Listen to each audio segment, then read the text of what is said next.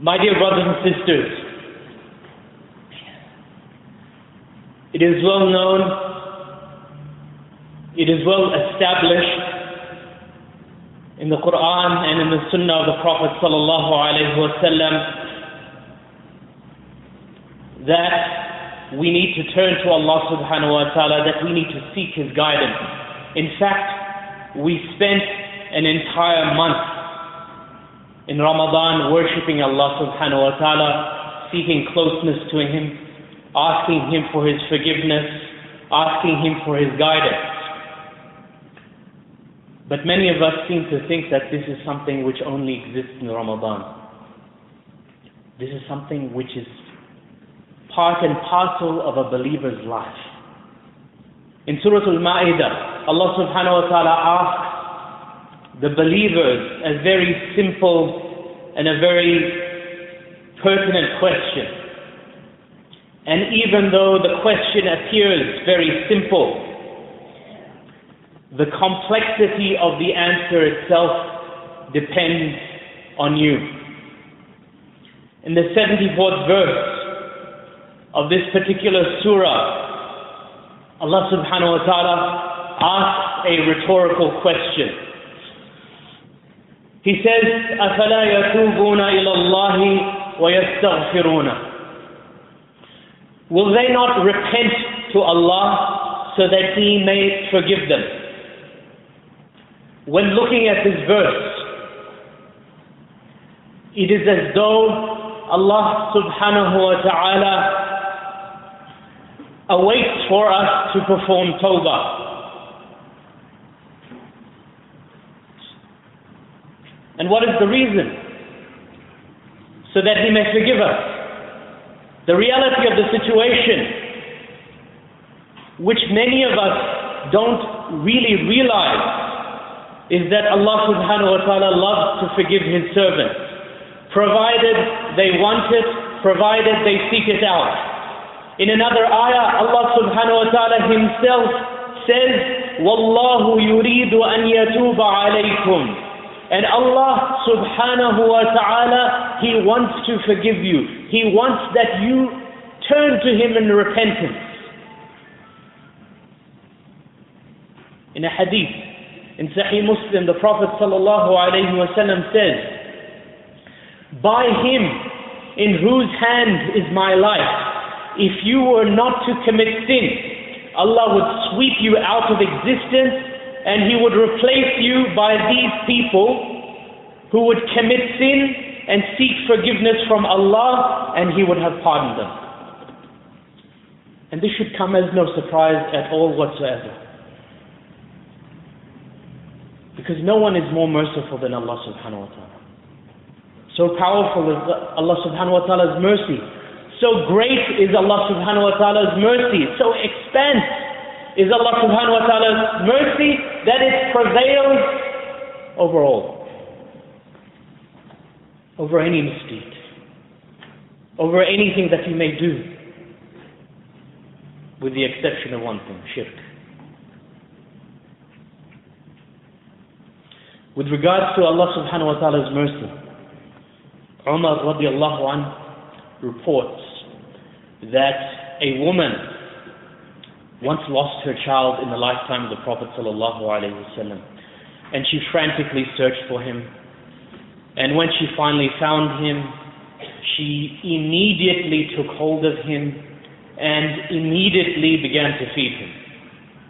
And in response to this, the Prophet sallallahu alaihi wasallam asked his companions radiallahu anhum, do you think this woman would ever throw her child into the fire? And the companions, radiallahu anhum, they all answered no. The Prophet sallallahu alayhi wa sallam then remarked, Lallahu arham. Allah is more merciful. Allah is more merciful to His servants than this woman is to her own child. Likewise, Abdullah ibn Mas'ud radiallahu anhu, he narrated that the Prophet ﷺ said, Allah is more happy with the repentance of His slave than a man who stops in a desolate land with nothing but his riding animal. And this man goes to sleep. And when he wakes up, he realizes that his horse is gone. He searches for it all the way till he's close to death. And then he says out of defeat, I'm going to go back to the same place where I lost my horse. And I'm going to die there. And when he returns back to that same spot, he is overcome by sleep. And when he wakes up, he finds his horse standing there right beside his head. And near his horse is his food, his drink, all of his belongings. Everything he needed in the first place. And regarding this man, the Prophet ﷺ said, Allah is more happy with the repentance of his believing slave than this man when he finds his mount and he finds his provisions. And this hadith in Bukhari and Muslim. Question: how many of us are able to recognize that Allah is pleased with us, or pleased in general, upon receiving our repentance? Since Allah subhanahu wa ta'ala is Rabbul Alameen, in reality, our repentance, our turning to Him, all of these things, it should mean absolutely nothing to Him. But no, as the Prophet ﷺ said, Allah is more happy with the repentance of His believing slave than such a man when he finds his mount and his provisions.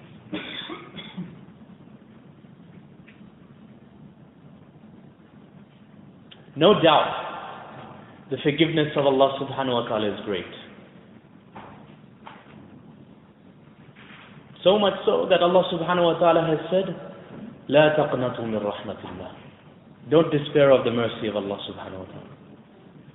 إن الله يغفر الذنوب جميعا. So much so that Allah subhanahu wa ta'ala has said that He will forgive all sins.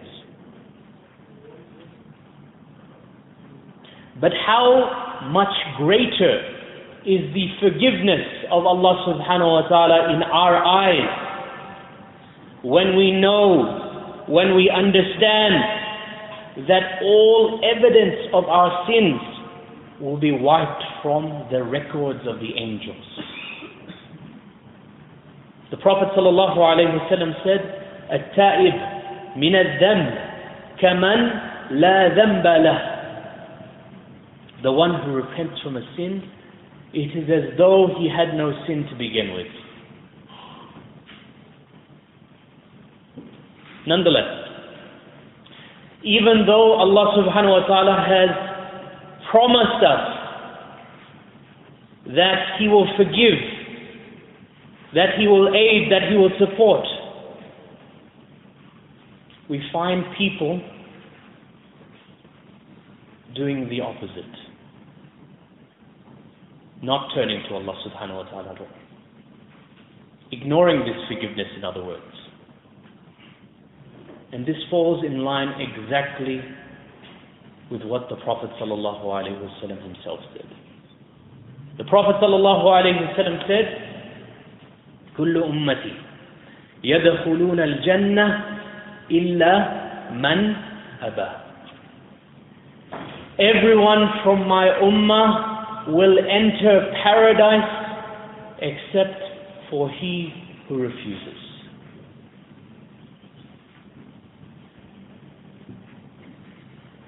It's quite amazing when we consider the fact that the Prophet ﷺ, as said by Aisha radiallahu anha, was forgiven for his past and his future sins. Nonetheless, he prayed more than everyone else. He fasted more than everyone else. He strived more than everyone else. He He made istighfar more than everyone else. According to a hadith in Sahih Muslim, the Prophet ﷺ, the most righteous of men, he used to seek the forgiveness of Allah subhanahu wa ta'ala 100 times a day. 100 times a day. And if this is the Messenger of Allah sallallahu alayhi wasallam, then what about us? What excuse do we have?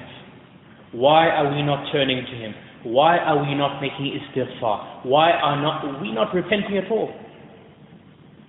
What is stopping us? What excuse do we have? Especially when the Prophet ﷺ said, according to the hadith, a hadith in the Sahihain, that Allah, Lord of the heavens and the earth, descends to the lowest heaven during the last third of the night. And He asks His angels, Man yad'uni fa'astajib lahu. Who will call upon me so that I may answer him? Man yas'aluni.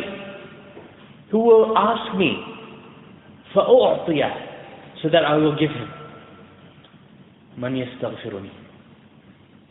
Who will ask for my forgiveness? فَأَغْفِرَ لَهُ, so that I may forgive him. In conclusion, I ask that Allah subhanahu wa ta'ala, that He continue to shower His mercy upon us, that He forgive us, that He guide us to ways that we may form this special connection with Him, that we may continue to make tawbah, that we become people of tawbah, people of istiqamah. أقول قولي هذا وأستغفر الله.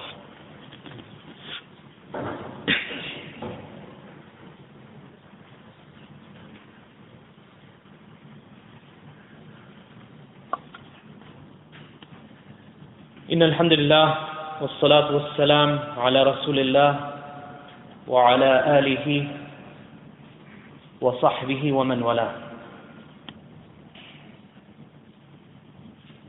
Allah subhanahu wa ta'ala says, Tubu ila Allahi tawbatan nasuha. Repent to Allah subhanahu wa ta'ala with a sincere repentance. Why? What's the reason? Allah subhanahu wa ta'ala tells us the reason. عَسَى رَبُّكُمْ أَن يُكَفِّرَ عَنْكُمْ سَيِّئَاتِكُمْ. So that by doing so, perhaps by doing so, Allah will wipe away your bad deeds. وَيُدْخِلَكُمْ جَنَّاتٍ تَجْرِي مِنْ تَحْتِهَا الْأَنْهَارِ. And that He will enter you into paradise, wherein rivers flow. The best of places, the best of abodes. Allah subhanahu wa ta'ala has promised the ta'ib, the one who repents to Him, forgiveness. He has promised him paradise, all of these things. But for all of this to occur, tawbah must be acceptable in the first place. He must be, as Allah subhanahu wa ta'ala has stated Himself, be sincere. And this is perhaps something we do not grasp. The brothers of Yusuf alayhi salam, they learnt this lesson the hard way. What did they say? They said to each other, تَكُونُ مِن بَعْدِهِ قَوْمًا صَالِحِينَ. After we commit all of these evil deeds, we shall become the best of people. We shall ask Allah subhanahu wa ta'ala for forgiveness. But what they failed to realize is their sins have a lingering quality. Not only that, let us look at a better example, the example of our father Adam alayhi salam. According to a Hasan hadith, the age of Adam alayhi salam was 960 years. In his book Al-Bidayah wa Nihaya, Ibn Kathir rahmatullah alayhi, he mentions a narration wherein it is said that our father Adam alayhi salam spent 100 years living happily in paradise. Another narration, 60 years. Regardless, after being cast out of paradise, he wept for what he had lost for 60 years. And for 70 years, he wept for his mistake. And among these narrations it is mentioned that Adam alayhi salam, he asked Allah subhanahu wa ta'ala, what if I repented? What if I asked for forgiveness? Allah subhanahu wa ta'ala then told him that if he repented, he would get paradise. He could get back in. But this was not as simple as it sounded. Why? Because our father, being the first man, did not know how to repent in the first place. He did not know what to repent with. Allah subhanahu wa ta'ala did what? He taught him the words. He taught him what to repent with. And these words, of course, were رَبَّنَا ظَلَمْنَا أَنفُسَنَا وَإِن لَمْ تَغْفِرْ لَنَا وَتَرْحَمْنَا لَنَكُونَنَّ مِنَ الْخَاسِرِينَ. Our Master, our Lord, we have oppressed ourselves. And if you don't forgive us and have mercy upon us, we're going to be from the wrongdoers. We're going to be those people who continue to stumble and trip and fall and all of these things. Imagine the situations. Adam needs to repent, but he does not know how. He does not know what to say. But let's look at our own situation. There are some amongst us, they know exactly how to repent.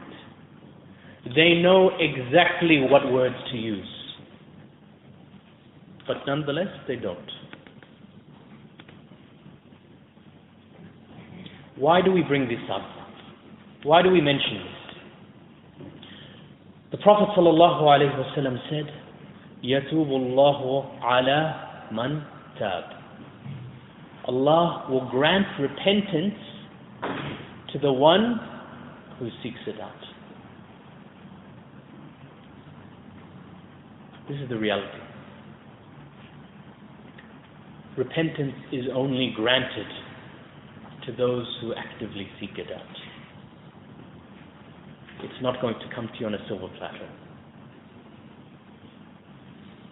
Strangely enough, oddly enough, many of us perhaps do not even realize the value of Tawbah itself.